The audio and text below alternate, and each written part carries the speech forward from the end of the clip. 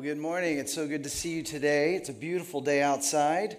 I have a family member running the marathon today, which I would much rather be here with you than running in a marathon.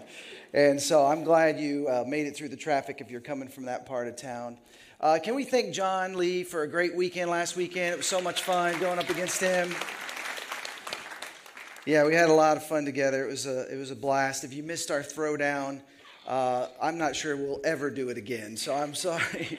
But actually, we got to see a little bit of the Super Bowl commercial earlier. We'll have another one at the end. But no, we had a great time last week. But today we're jumping back into our series, Welcome to the Jungle, which is really helping us navigate the challenges of life.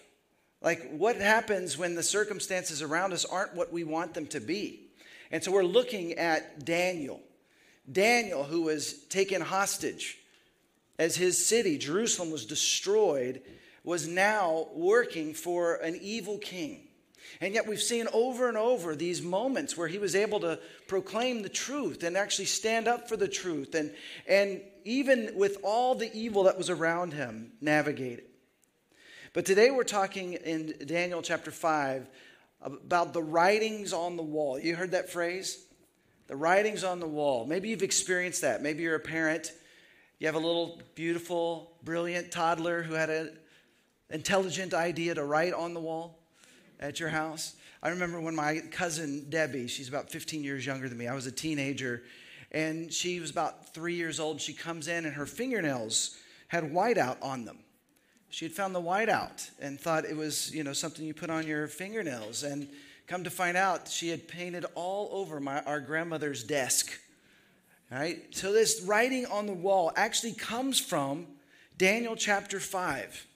And it's come to mean a boastful, overconfident person or group or team has a great downfall coming. And everybody can plainly see it, except the person that it happened to. And that's what we'll see here today. Just a reminder of kind of the backstory. Daniel is a man living faithfully to God in the midst of a culture that is opposed to God and his ways. And so we're learning how to stay faithful to God in our workplace, in our school, or anywhere that we might be. Because some of us are in places we don't necessarily want to be. But God can use us in those moments, just as he used Daniel. The Jewish people were overthrown by the Babylonian king Nebuchadnezzar. They were taken from Jerusalem to Babylon. And God gave them a sense of hope that they would only be there for 70 years, which sounds like a long time, doesn't it? But he still had a plan for his people, and he says to them, while you're here, I want you to prosper the city in which you live. I want you to do good for the enemies that are all around you.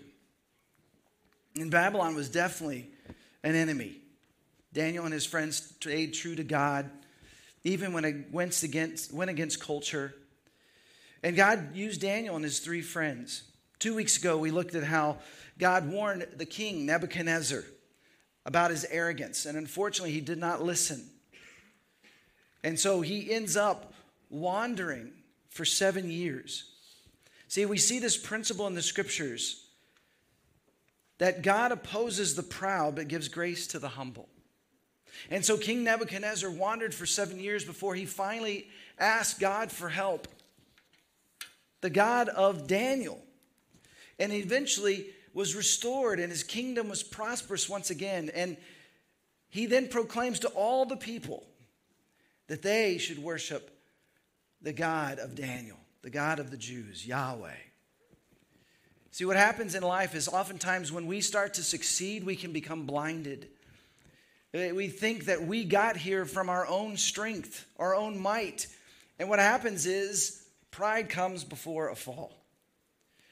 But God loves us too much to let us destroy ourselves, which is the pathway we're on when we try to play God, trying to control the universe. So in his mercy, sometimes he gives us what we want, and the result is we hit rock bottom. Has there been a moment in your life where you hit rock bottom and you called out to God and you were able to start afresh? Here's the beautiful thing. You don't have to wait to hit rock bottom before you ask God for help. Dale from our North Campus in North Austin emailed us this week. Listen to what he said. I had so many questions about what it meant to devote my life to Christ. The Alpha Group experience gave me an opportunity to explore these questions and many more topics in a welcoming, open setting. I love the group setting because I didn't feel alone with my questions any longer. So if you have questions like, is there even a God? Or who or what is the Holy Spirit? Or how do I pray? Or why did Jesus have to die? Or what is faith? Then Alpha is for you like it was for me. He is a man who was invited by a friend to Gateway who had all these questions in life and was struggling. And he found a community here at Gateway that helped him process these questions. And eventually Dale decided to follow Jesus and got baptized. As John mentioned, maybe this is a season for you to take seriously your spiritual growth. And so we have opportunities, gatewaychurch.com/alpha or /events for a women's group that's happening during the services on Sunday morning, or some of the new community groups. See, it's too hard to try to live this out by yourself. We need each other in this journey. So we see evil King Nebuchadnezzar hits rock bottom, but he humbles himself. He looks to God. God forgives him. And Daniel, in the midst of that, is promoted. He's now got influence over this entire city of Babylon. So I wonder, where does God have you right now? How are you allowing him to influence others through you? Do you realize that even if you don't like it at this moment, God can use you there? They're there for a reason. It may only be a season. It could be 70 years. We're not sure. But if you humbly follow God and you're faithful, trusting him, allowing him to work in you and through you, you can actually influence the culture where you're at. And if God does lift you up, prospers you more, then stay humble. Don't wait for the writing on the wall, which is what sets us up for chapter 5. Listen to what happens. King Nebuchadnezzar has died. King Belshazzar is now in power, and we read the following. Many years later, King Belshazzar gave a great feast for 1,000 of his nobles, and he drank wine with them. While Belshazzar was drinking the wine, he gave orders to bring in the gold and silver cups that his predecessor, Nebuchadnezzar, had taken from the temple in Jerusalem. He wanted to drink from them with his nobles, his wives, and his concubines. Belshazzar is the new king in town. And we discover that he's actually co-ruling with his father, Nabonidus. Now, don't confuse Belteshazzar from chapter 4, which is Daniel's Babylonian name, with this king, Belshazzar. Two different people. And Belshazzar is a party animal. But sadly, he's neglecting his people who are suffering through famine and drought and poverty, because he thinks he's the center of the universe. He's the center of his own universe. He's blinded by his success. Now, it's worth mentioning that stories like this in the Bible are here to teach us so that we don't just repeat history. The great Spanish philosopher Santayana, not to be confused with the great guitarist Santana, once said, "Those who cannot remember the past are condemned to repeat it." King Belshazzar was the grandson of Nebuchadnezzar. Surely he knew the story that his grandfather had a nervous breakdown or some sort of mental break to the point where he was exiled from his kingdom, wandering aimlessly for 7 years, only to humble himself and ask God for help to be restored to his kingdom. And yet the grandson doesn't learn from history. And when we don't learn from history, we keep repeating it. That's the unfortunate story we see throughout the scriptures. In the Garden of Eden, we believe the lie that God doesn't know what's best, that we want to know the difference between good and evil. And so we get to experience more of the evil when we choose to go our own way. We feel like sometimes we know what's best. We want to have it our way. And we eat the bitter consequences of knowing what evil is.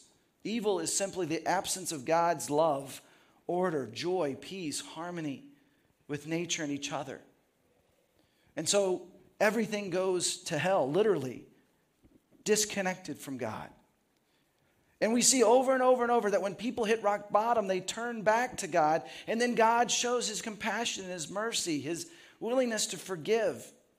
And then things seem to go really, really well, and we forget that it was God that helped us get there. And we fall right back into that same pattern. We don't seem to learn from history. God tells the people of Israel, as they're entering the promised land through the person of Moses, that he loves them. He wants to bless them and make them prosper. And listen to what it says here. Deuteronomy 8. When you have eaten and are satisfied, praise the Lord your God for the good land he has given you. Be careful that you do not forget the Lord your God, failing to observe his commands. Otherwise, when you eat and are satisfied, when you build fine houses and settle down, and when your herds and flocks grow large, and your silver and gold increase, and all you have is multiplied, then your heart will become proud, and you will forget the Lord your God, and say to yourself, my power and the strength of my hands have produced this wealth for me. But remember the Lord your God, for it is he who gives you the ability to even produce wealth. What have these last few years been like for you? Maybe you're doing better than you've ever done. Have you acknowledged that this is a gift from God? That he gives you the capacity to even make money, to even start a business, to even get promoted. See, every good gift is from God. And God tells them, I want to bless you. I have good things for you. But don't become proud and think that these good things I'm giving you are because you deserve it, or because you've earned it without my help. See, we're blessed in order to bless others. God wants to give us more so that through us more can be given to those in need. One of the saddest verses in the Bible is in Judges chapter 2. Moses passes the baton to Joshua, who leads them into this promised land, and they do prosper. They're safe, they're secure, and listen to what happens. After that generation died, another generation grew up who did not acknowledge the Lord or remember the mighty things he had done for Israel. And the Israelites did evil in the Lord's sight. I remember when I was a kid, I heard this phrase that there are no grandchildren in the kingdom of God. That all of us have to decide for ourselves, do we want to know God? Do we want to connect with God? We can't live on the fumes of our parents and their relationship with God. We cannot live on the fumes of our grandparents. That each of us has to make our own decision. Every generation gets to decide, are we going to be a generation devoted to God and his ways, or are we going to go our own way? And so then we see in the book of Judges this horrible roller coaster of falling to rock bottom, turning back to God, God delivering them only to become proud once again and falling over and over and over. For 490 years, this roller coaster ride continues. And so God finally gives them over to what they want, their own way, which leads to the destruction of Babylon, from Babylon. Have you been on that cycle in your own life? Do you find yourself only reaching out to God when things go badly? Or have you learned to stay connected with God, to go deeper in your walk with God? Allowing him to use you, to work in you. You know, it's fascinating. A few generations ago, the city of Babylon was seen almost like the city of Atlantis. There was no seemingly archaeological evidence. The only reference point to Babylon's existence was actually the Bible. It wasn't until 1899 that an archaeologist discovered that what the Bible had said a couple thousand years ago was true. And they discovered Babylon, about 50 miles south of Baghdad. And they discovered that there truly was an Ishtar Gate, the Hanging Gardens, that it truly had an enormous size. We see this over and over. Archaeologists continue to affirm what the Bible has talked about for years. There's an archaeological find, the Cyrus cylinder, that tells us that Belshazzar was a real king, and he was the son of Nabonidus. And Nabonidus had disappeared and left Belshazzar in charge for 12 years. And this happened in October of 539 BCE. And we discovered that the city of Babylon was just as described in the Bible. It was seemingly impenetrable. There was an outer wall that went 17 miles. And that wall was 22 feet thick and 90 feet high. City gates were made of bronze. A system of inner and outer walls and moats seemingly made this city unbelievably secure. And so perhaps we shouldn't blame Belshazzar for his arrogance. I mean, he's throwing a party while Cyrus the Great's army was just outside the gates.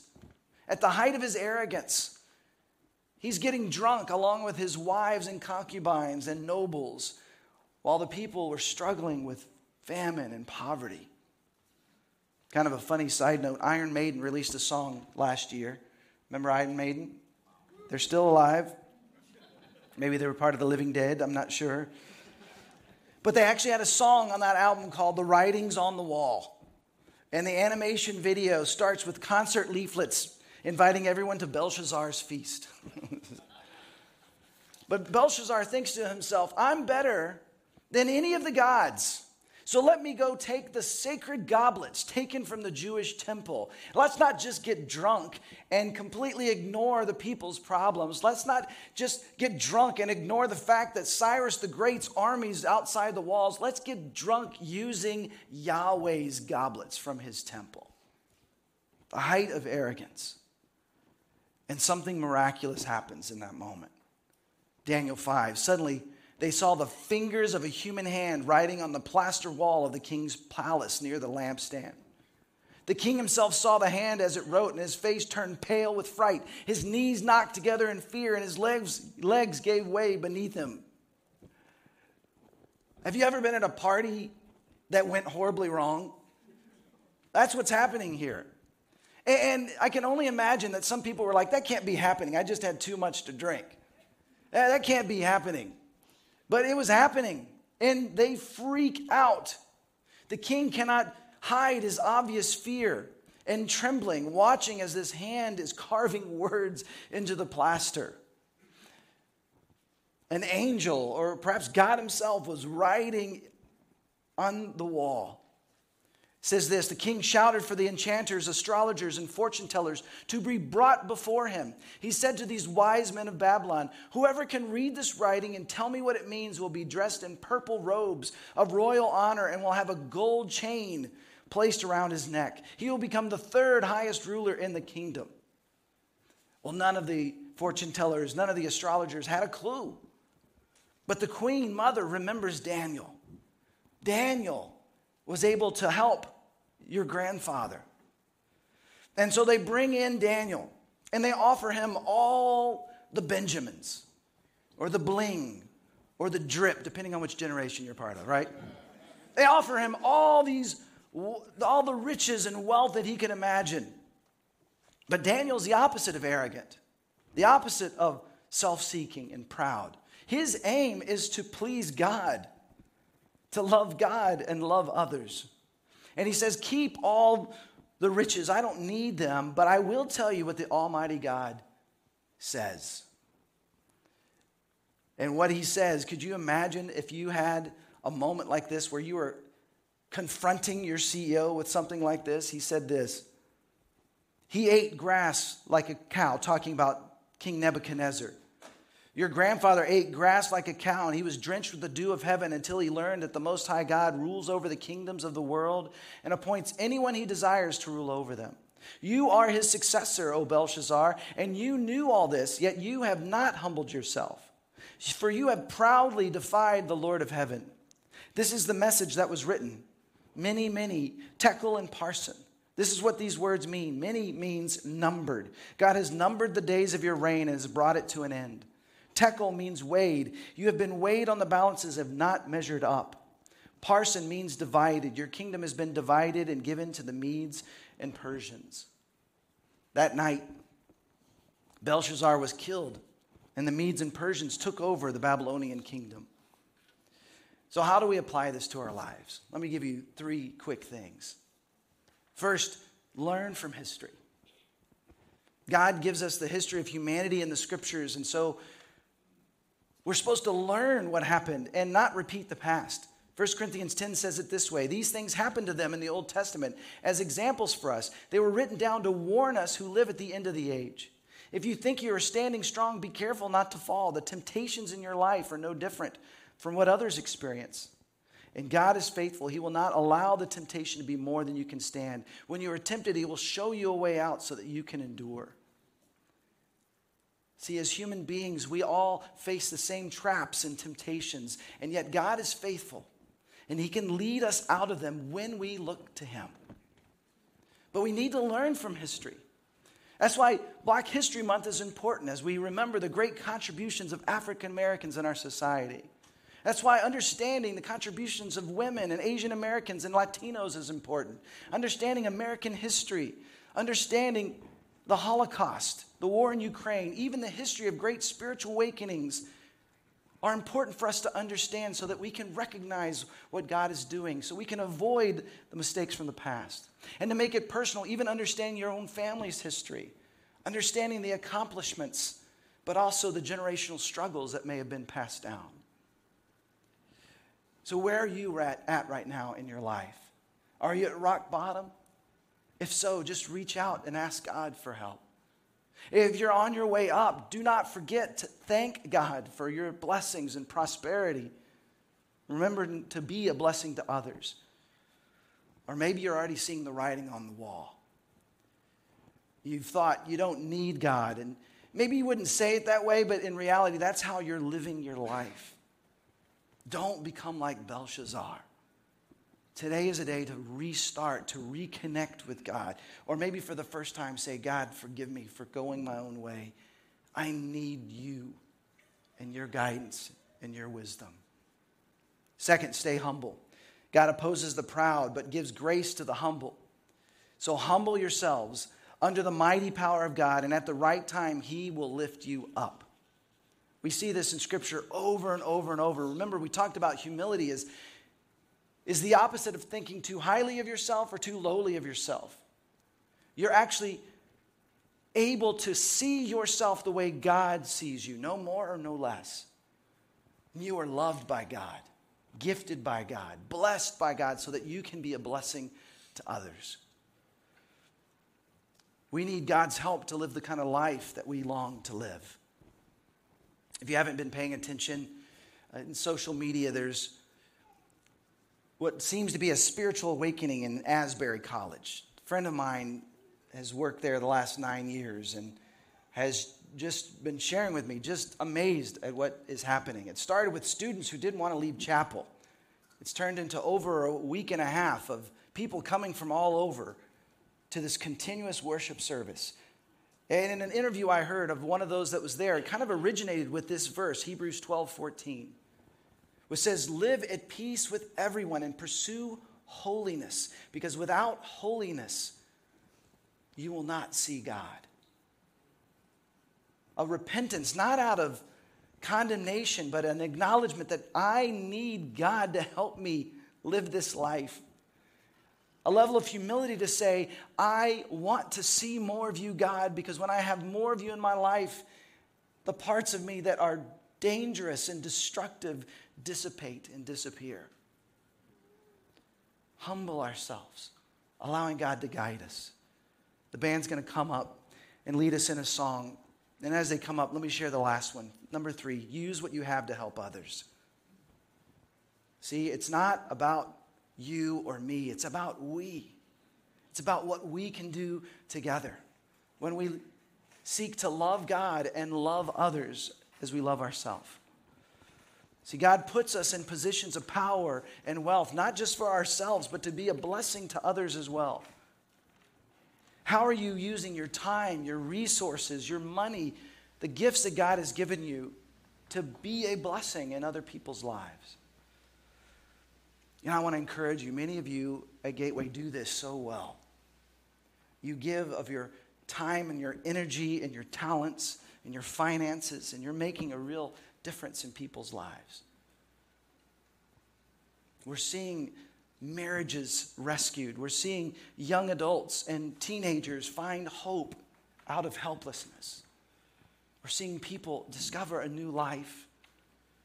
We're giving financially in ways to help local partners and global partners. You are making a difference. And I want to just encourage you, during the song, to ask God, perhaps there's more He's asking of us. More that He wants us to entrust to Him. Maybe there's something He's putting on your heart that He wants you to pursue, to start, to ignite. Maybe it's a person He wants you to make things right with. I just want to invite you in this moment to let God speak to you. Let this song be a part of your prayer to Him. So in this moment, let's stand together and let's sing.